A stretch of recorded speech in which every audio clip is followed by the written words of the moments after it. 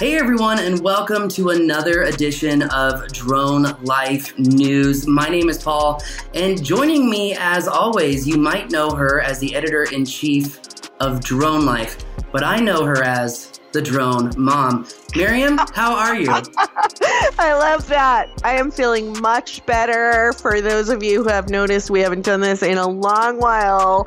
Unfortunately, I did get that nasty COVID thing, but I am feeling much better. So ready to talk about the news. There's been a lot happening since we last spoke. There has, Miriam, and I will just say I'm very happy to see you back myself. And, for everyone watching, there were multiple weeks we didn't have those shows because COVID kind of hit us in dominoes, hit me, and then hit Miriam. We're 3,000 miles apart, so, it seems like it got everyone. But that said, Miriam, I'm really happy to hear that you are back and you are in good spirits because COVID, it can hit you hard. It really can. But that said, getting into the news, there's obviously a lot of heavy-hitting news, like you mentioned, that has come out since we've been gone. But before we get to those kind of shell shockers, let's get back into BVLOS. Miriam, BVLOS has really become one of these primary kind of goals for businesses to really accelerate the industrial revolution, to accelerate, online buying and last mile delivery. Well, it seems like the FAA states that we might actually have a systematic approach to BVLOS waivers. I just hope they actually remove the need to have a CFI-rated manned drone pilot to actually fly said BVLOS flights, because otherwise it's completely useless. But that's my 2 cents. Miriam, what's the story?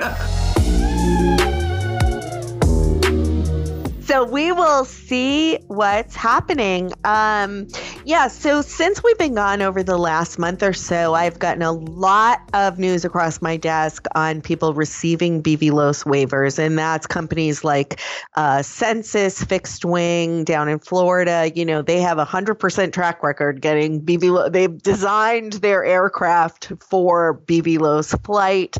Iris Automation with their detect and avoid technology, working with City of Reno Police Department, a lot of other companies achieving these BVLOS flight waivers. Now, for the first time, I saw in FAA communication that they expected to release information about the BVLOS ruling in a couple of weeks. And that was as they were sort of announcing another event. So really exciting stuff. I know that the BVLOS ARC, that's the Advisory Rulemaking Committee, I think it's called. It has delivered its findings. So that's people from the industry who put together their findings and their opinions about what should happen and pass that along to the FAA so that they can work in collaboration on this rulemaking. So very exciting stuff for the industry. And I think that it's really important to let people know sort of why that's critical. And most people do think of delivery. Absolutely. It would be nice if you could do drone delivery beyond a sort of, very short radius. However, it's really a critical stepping stone for a couple of major advances in the industry. And the first being sort of what I would call total automation or humanless drone operation. So if you have something like a mining site, which has to be monitored for a certain number of years after it has already ceased operation, you can then put something like an unmanned system, kind of a drone in the box solution, which charges and launches itself. They have those with, climate control, you name it. They are designed to be set and forget like your crock pot for, a long, long time. And you can have someone several hundred miles away or across the world operating that system and viewing that footage and monitoring that site. And that is a kind of, critical operation for many industrial uses that's pilotless. I don't know what you call that. Totally automated flight, and BVLOS is a stepping stone for that.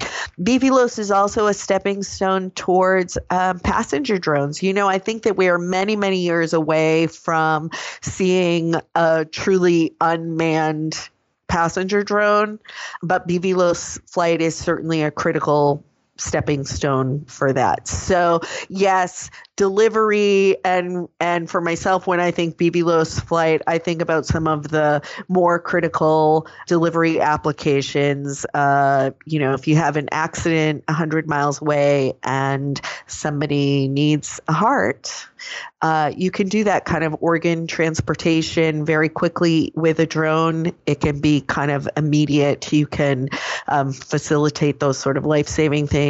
Cargo delivery, if you're out on a pipeline and you need on-demand access to a part, those things are just have so much benefit for industry and for communities. So we are really anxious to see what comes out of that. We'll certainly be reporting on it at Drone Life. I'm sure you'll be talking about it too.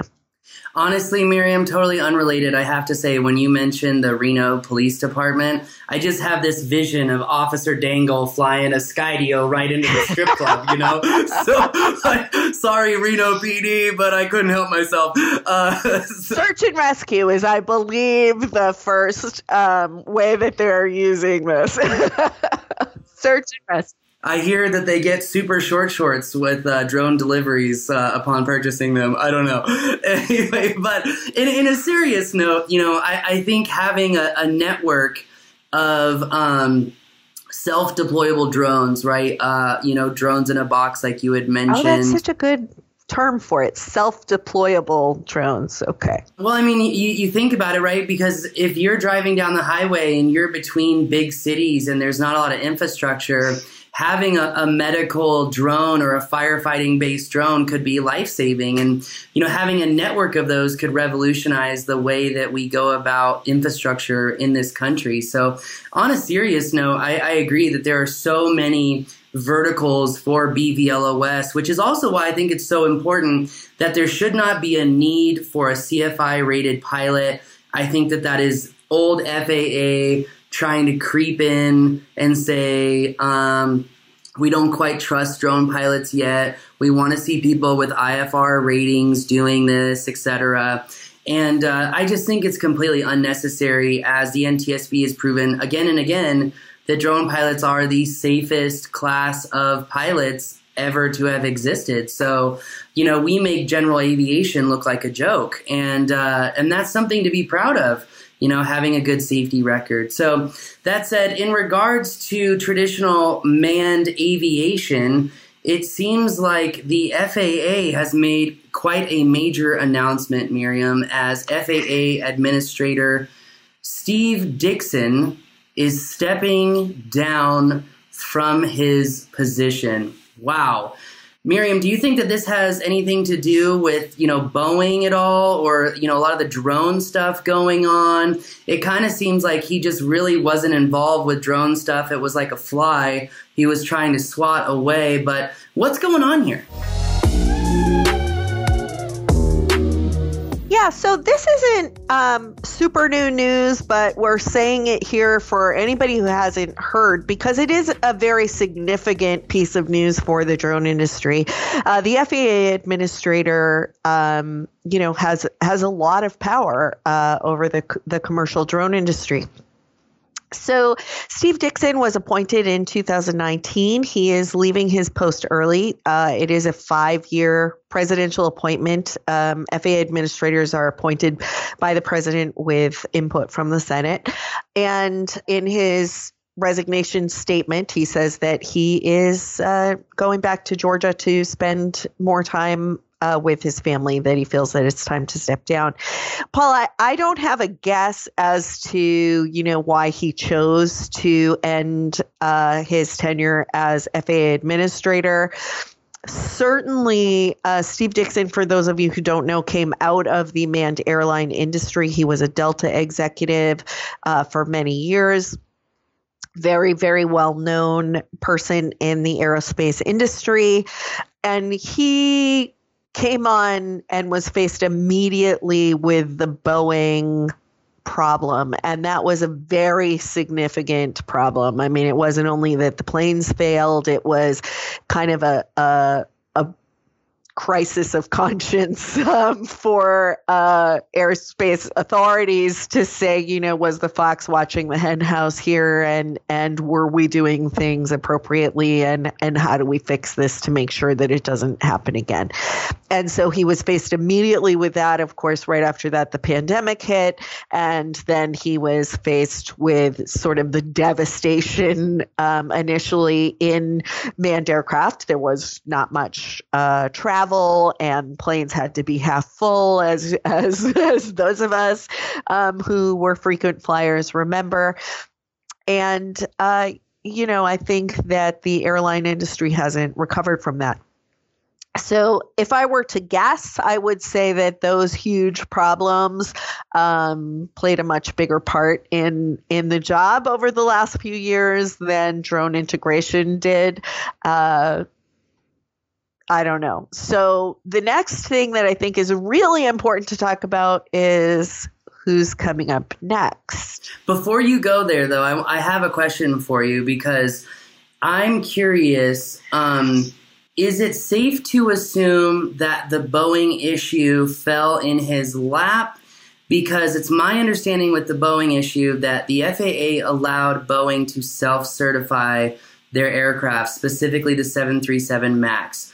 And that's also my knowledge that the CEO of Boeing was very focused on stock buybacks and reducing COGS, or cost of goods sold, across Boeing, because with reduced costs, that's we call the bottom line in earnings and whatnot in the street, you essentially push your stock price up. And his executive pay was literally tied to stock level. So you mix lowering COGS with stock buyback and you get higher stock prices.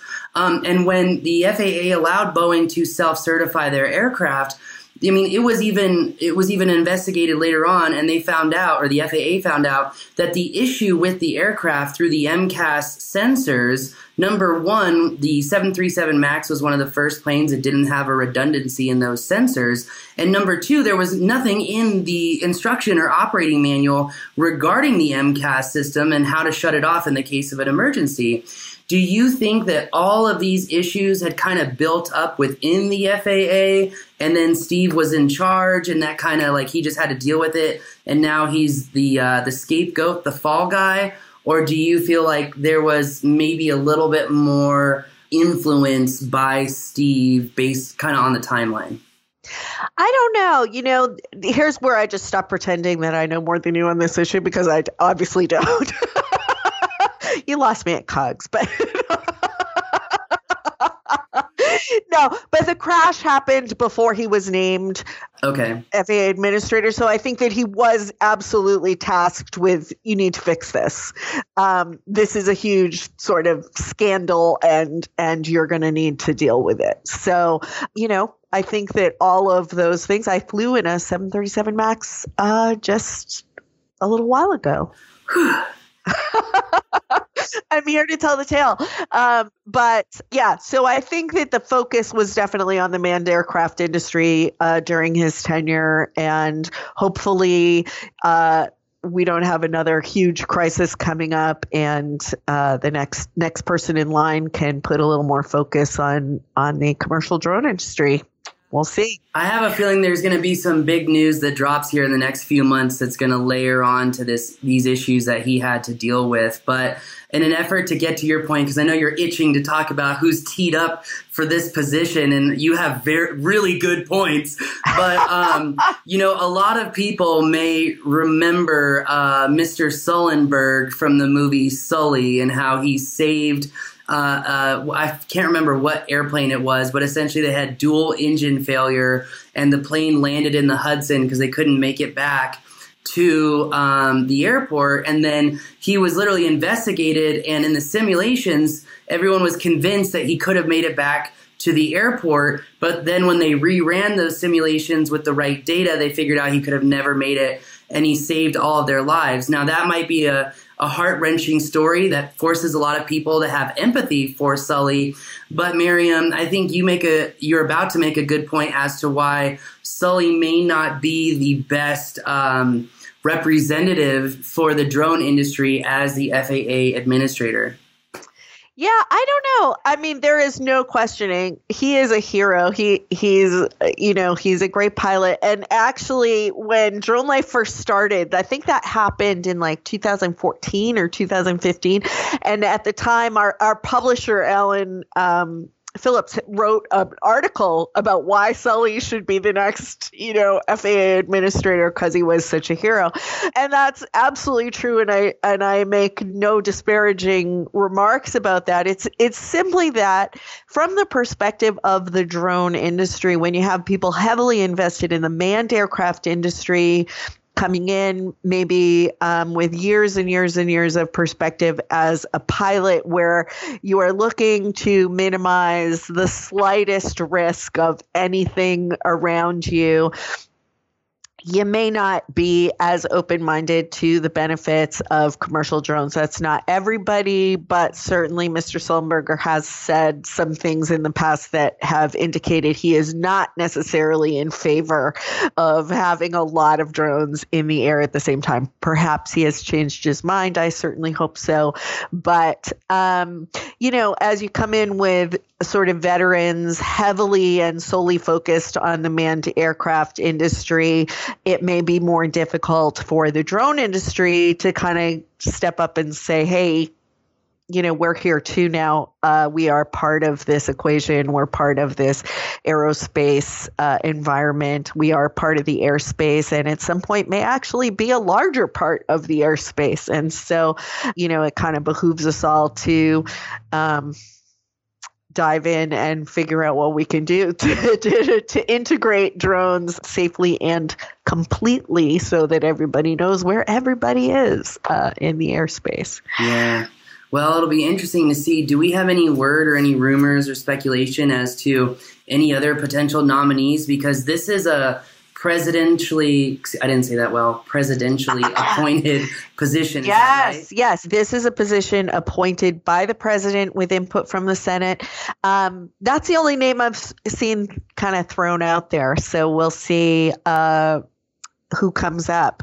As you and I discussed in pre-show, I have a lot of time for Michael Huerta. I always did. I felt that over time, he really put in the effort to try and understand the drone industry.